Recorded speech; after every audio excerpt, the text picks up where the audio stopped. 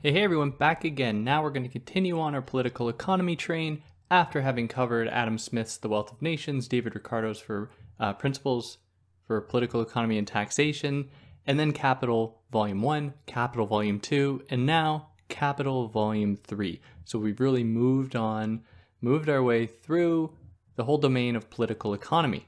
Now, how I'm going to approach this text, and I know that this is sacrilegious for anybody actually, like in my position, interested in reaching a broad audience, but this is going to be 10 parts. And I want to apologize off the bat for that, but there's really no way around it. And so, because that's just going to do wonders for me, for the algorithm, I'm being sarcastic, of course, if you can like this, if you're listening to this in podcast form and you can leave 5 stars, perhaps that can help compensate for just the general way the algorithm is going to punish me for releasing a 10-part thing on a single book. Now, with that being said, I think the whole text is necessary.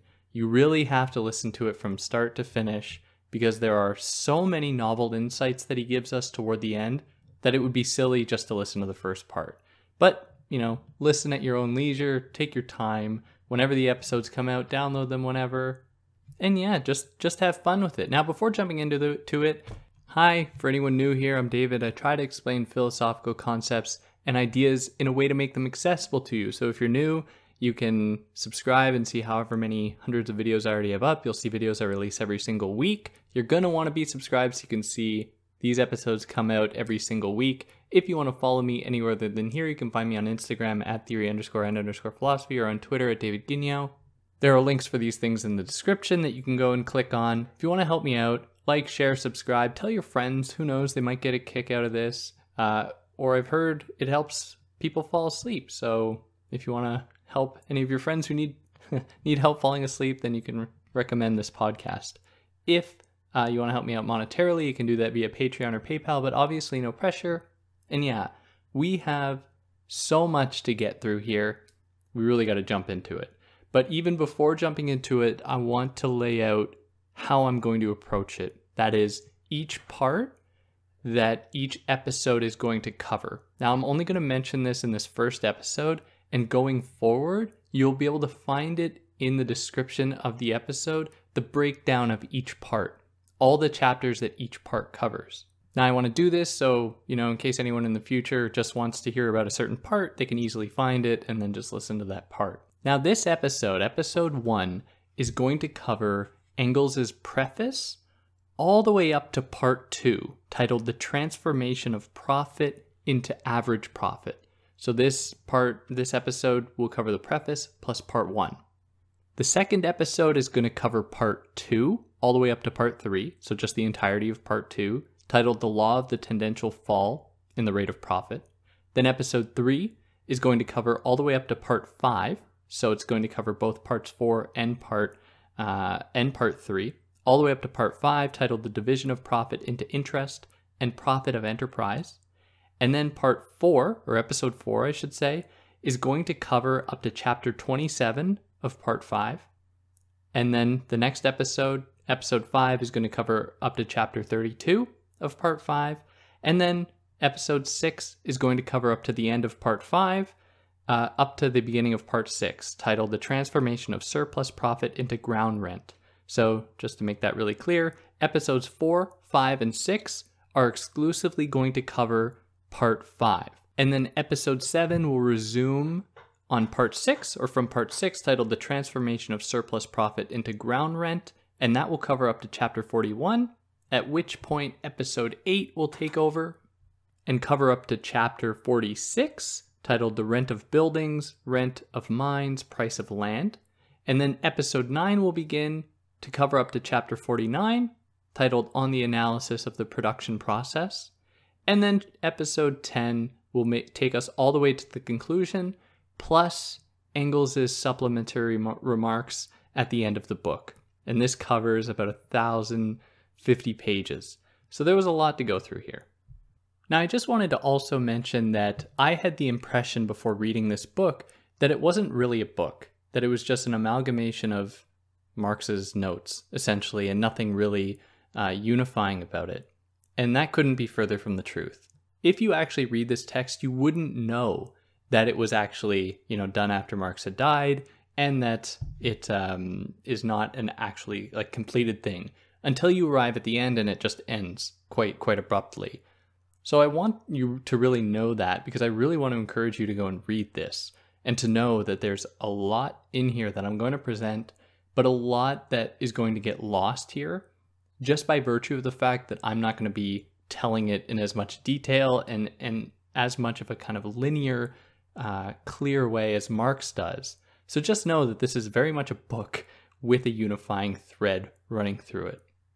Now, that puts us here into the preface by Engels, in which he says that he was the one that put this book together, and he makes it very clear that he didn't want to do anything to change the text itself.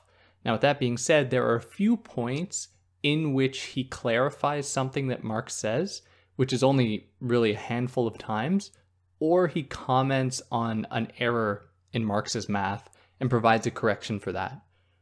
Beyond that, I think there's maybe one or two instances where Engels supplies like a few pages of content to say or to elaborate on a point, but really otherwise, it's all Marx. And Engels did very little here to insert himself. He really took it upon himself to maintain and retain Marx's vision for this project. So in the preface as well, Engels muses, he thinks about the way in which, or one of the absurdities of capitalism is that all commodities are sold for above their value. And the reason for that is that otherwise the capitalists would not make profit. They wouldn't make money that they could then transform back into capital to grow their enterprise.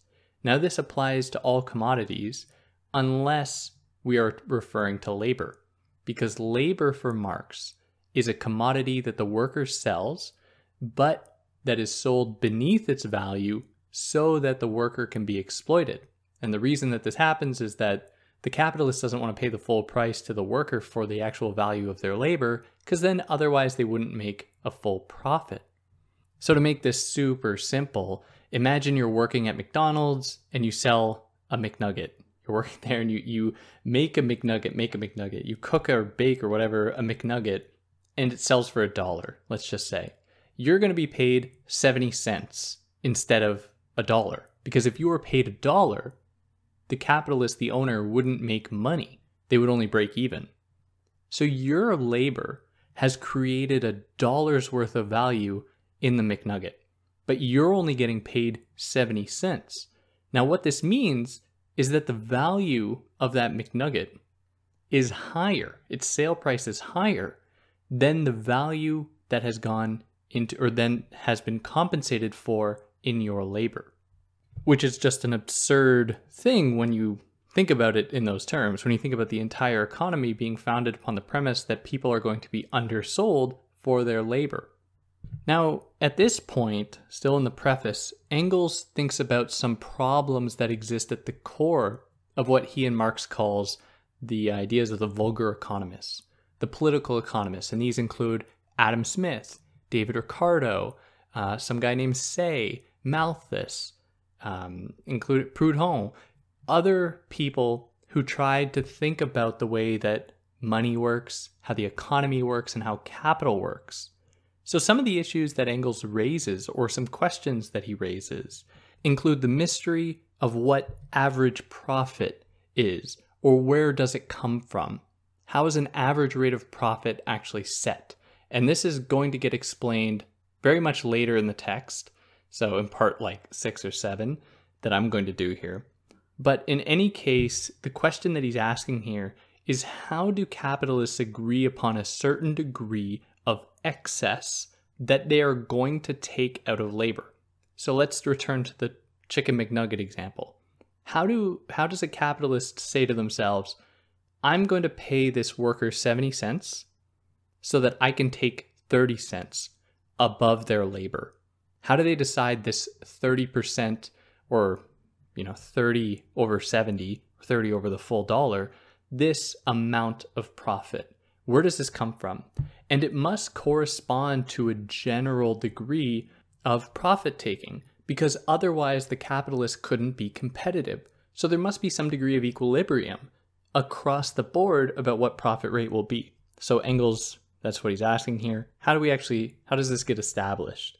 So another thing he asks, or muses about that, is he asks if it's determined by the surplus value that's extracted from labor, or is it proportionate to the amount of capital forwarded in production to produce commodities, the amount of money that's put back into industry in order to make more money? He also asks, or he asks it in this way, he says, how does there take place the transformation of surplus value into profit? How does that excess above what people are actually paid for in labor in terms of surplus value, how does that get turned into profit?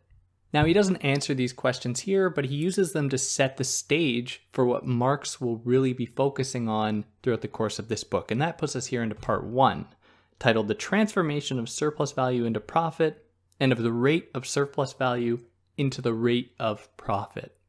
And this also comes with chapter 1, titled Cost Price and Profit.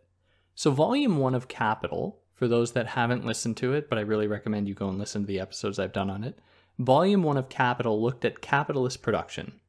Volume 2 of Capital looked at the role of circulation and exchange at the time. And Volume 3 looks at what grows, in Marx's words, out of the process of capital's movement considered as a whole. And these 3 texts really go together. You cannot, and I cannot stress this enough, you cannot understand what Marx is getting at in Capital Volume 1 unless you've read Volume 2 and Volume 3. So all this stuff about commodity fetishism, about exploitation, about poor working conditions, that's all great stuff. It's good to know. But until you've read all of it, that is Capital Volume 2 and Volume 3, and I would like to say Volume 2 you could probably skip. It's pretty boring, pretty dry. You really get the spark notes from that. But Volume 3 is in my mind the pinnacle, and you really can't do without it. So here in Volume 3, where he's considering capitalism as a whole, he's going to consider in more detail competition and the everyday consciousness of the agents of production themselves. Now this really becomes true toward the end of the text, but there are so many other important elements to this text that he doesn't present in the first chapter here. One of them being, he's going to spend a lot of time poking holes in David Ricardo's conception of rent and how David Ricardo conceives of rent. Now, when we get there, I'm going to explain everything you need to know from Ricardo. Until then, you can go and listen to the episodes on that. But it's just important that you know that, there are other things we're going to talk about here, including as well what might be the most important element of this whole book, how the profit rate over the course of capitalist production tends to fall, which might seem like a total contradiction. It might seem totally moronic, but it will make sense. So he gives us a sort of recap here of the central ideas from Volume 1 and a little bit from Volume 2. So you have the value of a commodity, and this value is just its sale price. So if I have a McNugget and I'm selling it for $1, its value is $1 in that moment.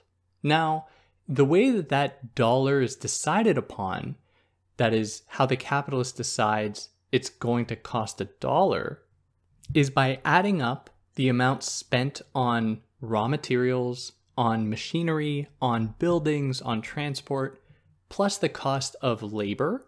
So me making the McNugget, plus a little extra on top of that they're going to want to sell it for in order to earn profit on top of these other costs. So the formula, just to jog your memories, because I'm sure you're all familiar with this, the formula is the commodity value is equal to the price of constant capital plus the price of variable capital plus the price of surplus value on top of that variable capital. So what is embedded here in this formula is the idea that value, as something that is added in a commodity, emerges from the labor that goes into it. So if I were to start a business And of course, there are going to be other people trying to start businesses. I am going to need to buy machinery and raw materials in order to make things that I can sell. I cannot sell those things that I make above what it's going to cost me to be competitive with people around me, other people competing. And of course, in a globalized world, you're going to be competing with different people in different nations and so on. Now, because knowledge is wont to spread, that is, people are going to know various techniques and the right machinery to use and the right materials to use, I'm only going to be able to sell the product at the price that I'm going to figure out in advance, determined by the constant capital, that is the machinery and raw materials that go into it. And I'm not going to be able to sell above those prices. And the reason for that is that if I did, I would cease to be competitive among other people because they would just undercut me. So the idea is that raw materials and constant capital in the form of machinery, buildings, etc., only add their value to the thing being made in a kind of long-winded form. So if I'm making McNuggets, I'm going to buy a grill. And let's say this grill costs me $1,000. I'm going to say, okay, I need to sell McNuggets at such a price so that for the duration of the life of this grill, I am going to be able to earn that money back of what I paid for on that grill. So you need there to be an equilibrium between that cost of that grill and what you are going to be able to make with that grill and what you're going to have to charge for in order to cover that cost. Now, if you go higher, let's say you just randomly raise your price of each McNugget to $2, then Burger King is going to be able to come in and say, hey, we paid for the same $1,000 grill. We don't need to cover our costs that quickly by just doubling our price and covering that cost of that grill. Let's just keep it at the same rate so that we can undercut McDonald's. Now, the idea here is that constant capital in the form of raw materials or machinery does not add value to things. Where value comes from is from the excess value that can be taken from workers. So while you can't make a machine work harder for you or to give more than it is designed to give, at least competitively, like, for example, let's say you were alone one night with your grill and you somehow found a way to make it more productive, or you made it bigger that you could grill more and it could make you more money. While that might result in an immediate spike in profit, it will most likely soon happen that other people are going to catch wind of this and then you will cease to be competitive. And so therefore it will reach equilibrium once more. So you are not going to be able to really add value to things through the machines, through the raw materials you use. So it must come from labor. Real human labor is what adds value to things. And this is because you can make humans work harder and more efficiently in order to take more from them than you are giving in return. You can't, in other words, exploit a machine. You can only exploit humans. And this is not just Marx. This isn't just Marxist crap. You get this all throughout Adam Smith and all throughout David Ricardo as well. And in fact, they went so far as to be incredibly concerned about automation, because automation signaled an end to the allocation of human labor in the production of commodities, which would mean an end of the possibility of creating value. So it's very important to acknowledge this part of the equation here. Now, at this point, Marx proposes that we actually crunch this formula. So commodity price is equal to the price of materials in the form of C, plus amount spent on wages as variable capital, plus S, that which is spent or kind of extracted from labor. He says we can shorten this to clump the amount spent on machines and the amount spent on wages as cost price plus S, and he calls this cost price K. So now the formula looks like C equals K, cost price, plus S, surplus value taken above what is paid for in wages. And the cost price refers to what it costs the capitalists to make that object, to make that commodity.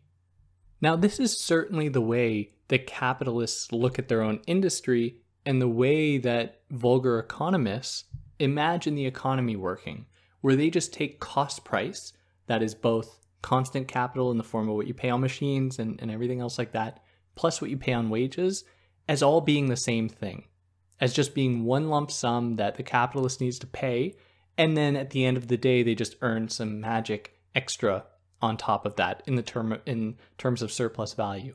So they effectively homogenize constant capital with variable capital, and in so doing, it hides the fact that all value really derives from only one part of cost price, and that is the real human labor, the living labor that exists in that industry. Now, there's a unique opportunity here to understand the difference between profit and between value that is added on top of what is paid for in a commodity. So if you were to sell the McNugget for 90 cents instead of $1, let's say, but you knew that you could get $1 for it, your effectively in that moment, your profit was 20 cents, assuming you paid 70 cents, not just for labor, but for everything else that went into that McNugget, for the raw materials and everything else. You paid 70 cents on top of which you made 20 cents. So you sold it for 90. Now that means that your profit is going to be 20 cents. And your profit rate is going to be 20 over 70. It's going to be the amount proportionate to what you paid for in cost. Now, this is different from surplus value. In order to calculate surplus value, you need to look at that excess above the cost of what it took to make the thing. In this case, 20 cents. You need to compare that not to the total cost price of constant capital plus variable capital, but just the cost price of the variable capital. So let's say 30 cents was spent on labor, 40 cents on all the raw materials and everything else, and then you earn 20 cents. In order to figure out profit, like I said, the relationship is between 20 and 70. Whereas for surplus value, it is between 20 and 30, because 30 is what was spent on wages. And we know that surplus value only comes out of wages. And so this would be a rate of 67%, because 20 over 30 is 67%, give or take. So this corresponds to a profit rate of a surplus value rate of 67%, whereas you have a profit rate of whatever 20 over 70 is, which is probably like around 30%. So if the capitalist wanted to earn more, they could make their workers work harder and make it so that instead of 90 cents, they could sell that object for, or if they wanted to extract more surplus value from the labor put into something, they could then sell it for $1 instead of 90 cents. And this would mean that you would have 30 cents of extra money of what is sold for above the cost, now compared to the 30 that was spent on labor, and you have a surplus value rate of 100%. Now, this is how something like competition is made possible, because you can have differing rates of surplus value that are being extracted from workers, where you could have another, say the person who owns Burger King only wants to make a surplus value rate of 50%. So they sell for 15 cents above. So they're selling their McNuggets for 85 cents instead of $1 or instead of 90 cents. And what they get then is that they are earning less in terms of surplus value, but they might be able to undercut their competitor and are then able to sell more and make up for the cost in that way. Now, in order for the capitalist economy to actually run, nothing can just be sold for their cost price. All things have to be sold for excess of that cost price, because it is the nature of capitalism to expand. You need to take some extra money that you earn to turn it into capital that you can then use to help you make even more capital in the future by investing in more machines, by investing in more labor, by investing in knowledge that is going to make your labor more efficient, and so on. And here he adds a little jab against Proudhon, who is a socialist at the time and a vulgar economist, as Marx classifies him, who tries to imagine a capitalist world in which things are just sold for their cost price, to which Marx says that that's ridiculous. Then it would cease to be capitalism, and it would just be a way to exploit workers even further, because you might sell a thing at its cost price, but that will only mean that the buyer, who's going to be somebody already who has disposable income, who's going to be able to buy this stuff, is then just going to use it to earn more capital, because they're going to be buying something for under its natural price in terms of what the average profit rate would be, and they can then go and make even more money. So Proudhon, according to Marx, is just living in this fantasy world. And that brings us to chapter 2, titled The Rate of Profit.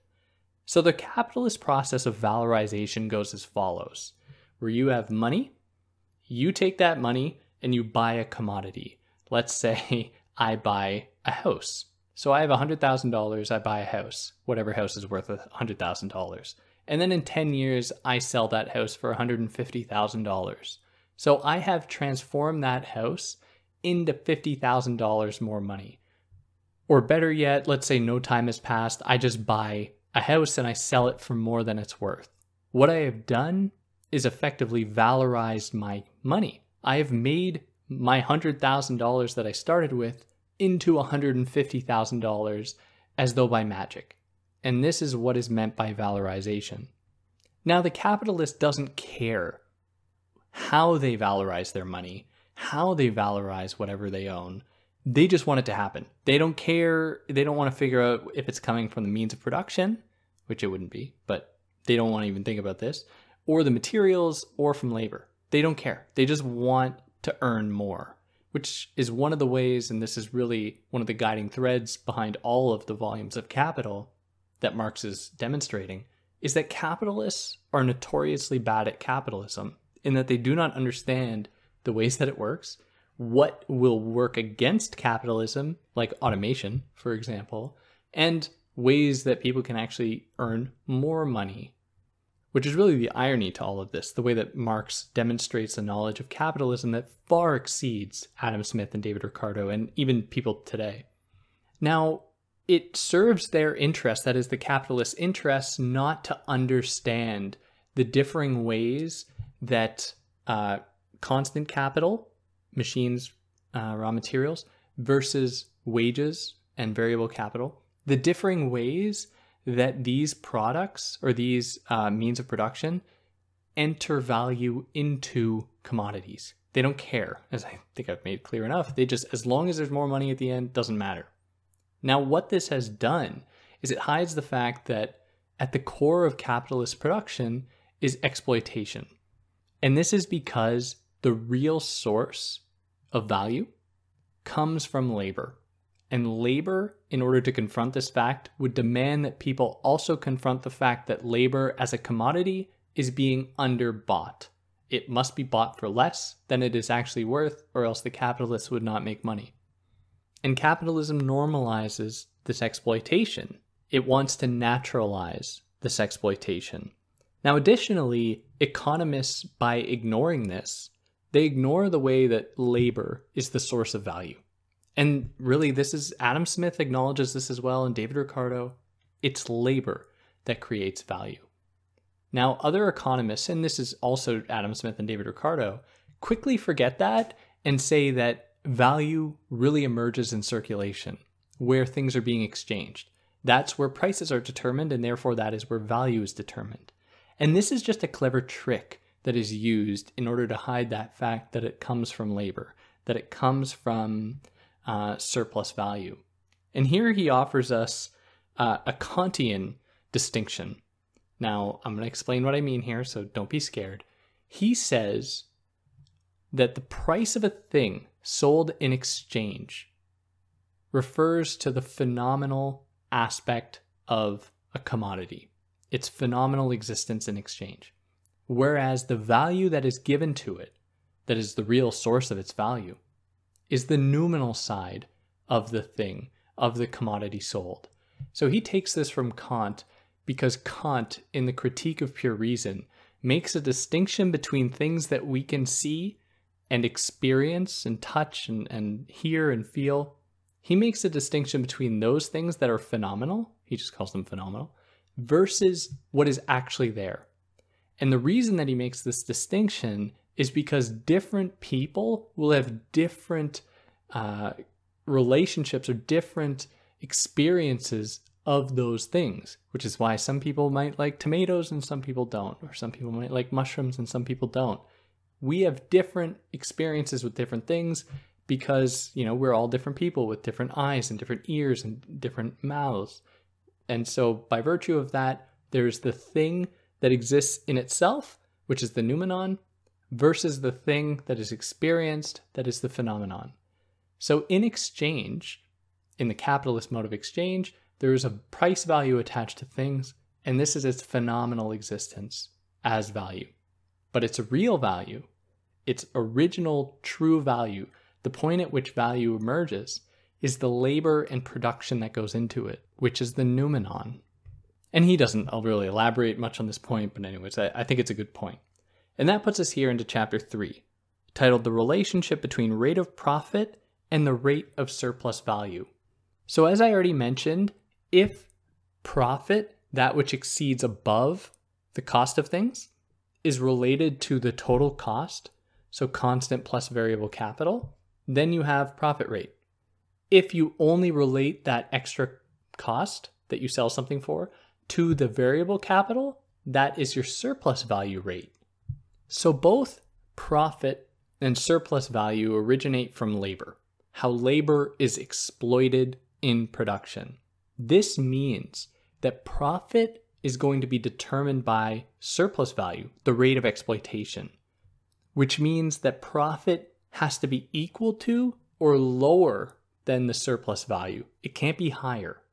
So he offers us an example here. He says if you have an object sold for $100 and $80 of that was spent on machines, constant capital, 20 of it was spent on wages, and then you had $20 of surplus value.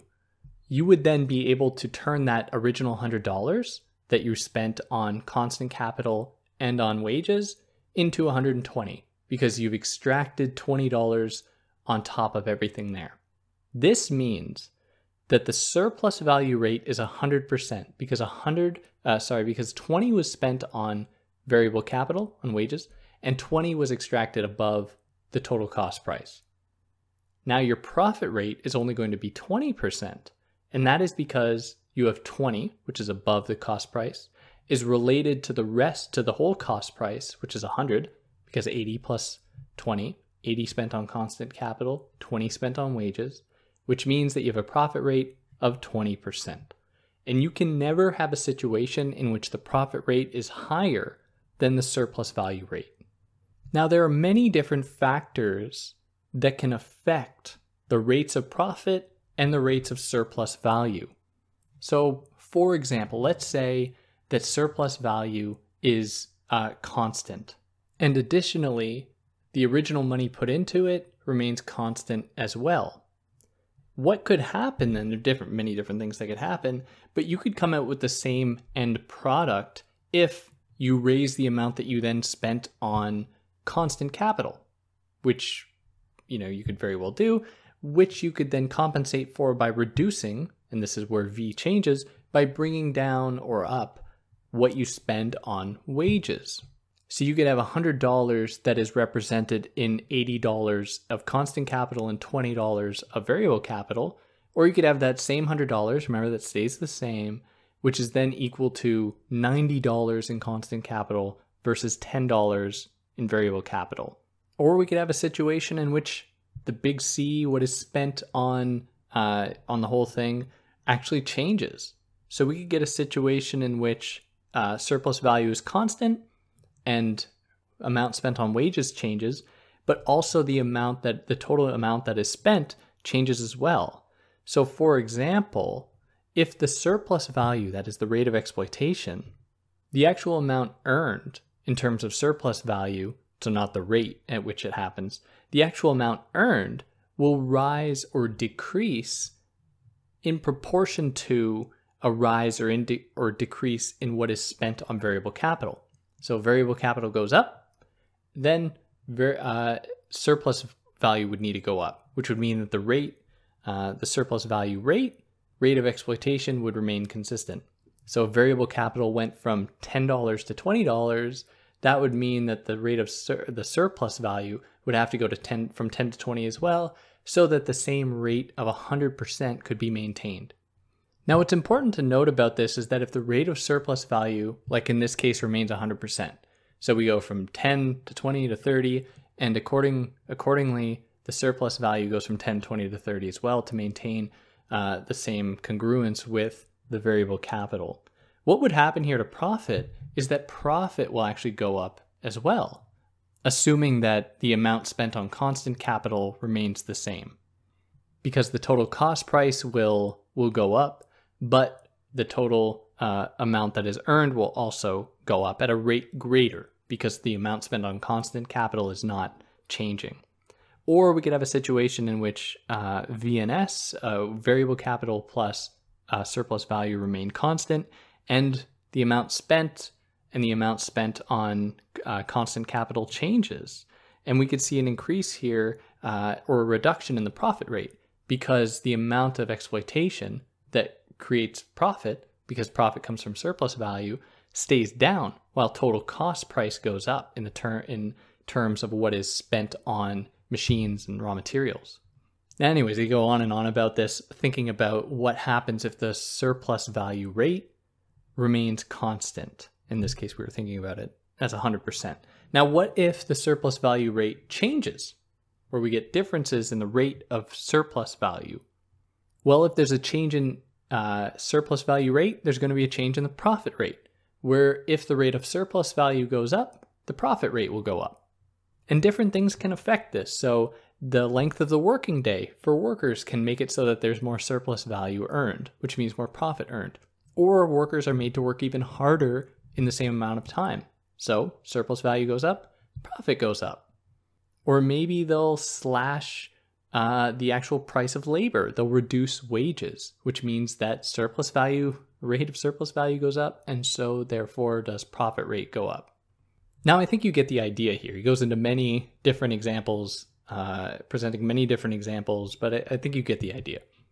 The big point, though, is that depending on the ratios between C, V, and S, there will be a rate of change in terms of surplus value or profit rate. So there might be situations in which the surplus rate goes up, but profit rate comes down.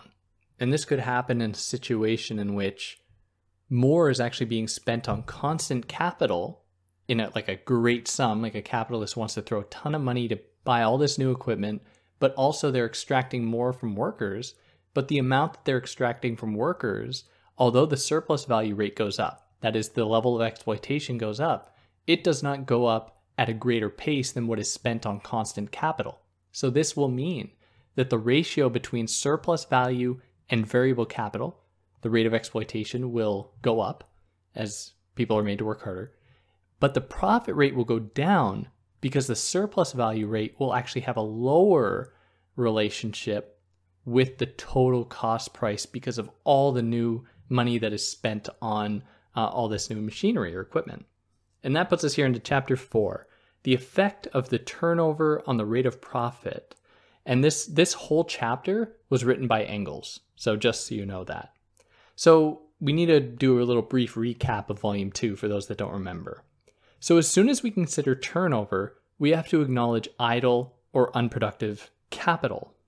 So if I have a business, I make chairs, I go to the store with a chair and I say, hey, buy this chair. That chair might sit on the shelf for 5 years before it is sold. And somebody's going to need to be paying for that chair to be there, because somebody's going to need to be paying for the storage of that chair. Someone's going to be needing to pay for lighting that will light up the place that the chair is being sold. We'll need to maybe pay labor to constantly dust the chair, and so on. So in these moments, what we are confronted with is idle production.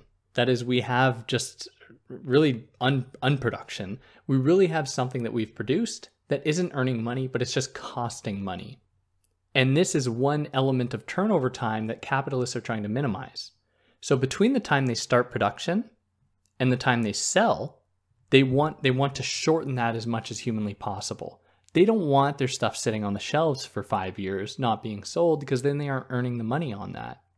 So this whole turnover period is comprised of two large parts. There's the production part and the circulation part. So the capitalist wants to reduce production time by having more effective machines, more effective labor, more efficient machines. And they want to reduce the circulation time, how much time that thing is spending, that object is spending sitting on the shelves, by having better transport, quicker transport, having better communication, better sales tactics, and so on. So if we consider a whole turnover period between the time that money is spent and that money is earned back in the sale of the product plus that extra on top, so this is the process of valorization, of turning money into more money, what we have here is the general formula. And the general formula goes like this: that the mass of surplus value appropriated in the course of a year is therefore equal to the mass of surplus value appropriated in one turnover period. So from the point that an object is starting to be produced to the time that it is sold. Now, multiplied by the number of such turnovers in a year. This is how we figure out the rate of surplus value in an industry in a year. As for the profit rate, however, we can attain this by multiplying the percent of surplus value extracted by the number of turnovers and variable capital, all divided by the total capital. So, in mathematical terms, the profit rate is equal to the surplus value rate times the number of turnovers times the relationship of variable capital to constant capital in that arrangement. Or in other words, because mathematical formulas are difficult to convey through words sometimes, profit rate is equal to the surplus value rate, times the number of turnovers, times the amount spent on variable capital, all divided by total price of cost, or total capital. Now, it's often hard to actually find out these numbers in industry, in the economy, to find out the actual rate of profit, because capitalists don't keep super accurate, at least at the time. I don't know if this has really changed, but they don't keep super accurate records that actually breaks down the amount that's spent on constant capital versus real living labor. Because why would they? They don't see a difference, right? They just see them both as being a means to attain more money, which is all that matters. And so it's hard to know just how much profit is earned above what is spent on wages, which would determine the rate of surplus value, the rate of exploitation. But in any case, we move here into chapter 5, which is back to Marx now, titled Economy in the Use of Constant Capital. So if the rate of surplus value increases through an increase of the working day or an intensity of work, what we would find is that the relationship between constant capital to total capital, what is spent on machines versus what is spent totally in cost price with machines and plus raw materials, with labor costs, this relationship will grow apart. So the relationship of constant capital to total capital will grow farther apart as the rate of surplus value increases by lengthening the working day or making it more intense. Now, it's important to have a grasp of what is actually spent in each part of industry in order to have an understanding about this rate of exploitation that comes about through surplus value. And this is really only possible when we live in a situation exists in which there are masses of people working with machines as they are being exploited. And this establishes what Marx calls a socially combined worker. And if you remember from volume 1, he added the qualification that the cost of an item is not going to just be determined by the amount of labor that goes into it. He says that it's actually going to be determined by the socially necessary labor that goes into it, the relationship between laborers across different industries in order to find the equilibrium point what should be the average cost of a thing according to the amount of labor that should go into it. So here he's kind of returning to that idea to give us this idea of the socially combined worker who works with the means of production generally as a kind of homogeneous mass. So totally different situations might arise. As time goes on, the cost of labor might go up or it might go down. And at the same time, the price of machines, the means of production of raw materials might go up or they might go down. But in any case, any change or fluctuation primarily benefits the capitalist. So if the means of production, the cost of the means of production in machines goes down, it only benefits the capitalist and not the worker, because the worker only views the means of production as a tool for the benefit of the capitalist. And it is the role of capitalism, or one of its roles, to hide this fact that people are exploited in their labor and that the things that they are earning, while it might afford them more than they had before, is always going to come at the expense of their being exploited, of their earning less than what they are actually earning the capitalist.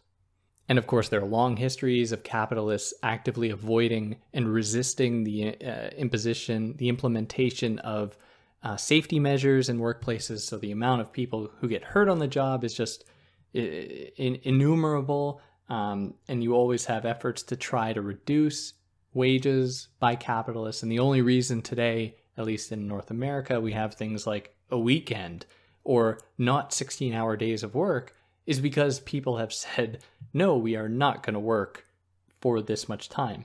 If it were up to the capitalists, or if we just got rid of the minimum wage, for example, capitalists would be totally happy with paying people $1, $2 an hour just to get them to work. Now, in addition to the exploitation and suffering that capitalists impose upon workers, they also participate in really egregious waste. So with the improvement of machines, we actually see the possibility to reduce waste, where machines grow more efficient. But at the same time, they aren't going to do this unless it's earning them more money, and they can produce more crap that will then will end up in landfills, will end up not being properly used. Or you get situations in which car manufacturers will just destroy their own stock in order to artificially elevate the price of the remaining stock. Now, when we think about social labor, the entire mass of workers that work together in their alienation, he offers us at the end of the chapter here another distinction between what he calls universal labor and communal labor. And he says that universal labor refers to the entire history of labor, be it in production or science, in knowledge or whatever, that has kind of pushed history to this point, where people using machines are using machines that have been brought to them by labor, what Marx calls dead labor, that exists in like a machine in a factory that was made by labor, that, the workers aren't there anymore, but the products of their labor are there. Or the knowledges that have been accrued in order to know how to make the right buildings, make the right machines. This is the universal labor that we are all a part of and that we all reap the benefits of, versus communal labor that is the here and now living labor that is being exploited. And of course, the history of universal labor is that it too is exploited, be it through slavery, serfdom, feudalism, and so on. And that puts us here into chapter 6, the effects of changes in price.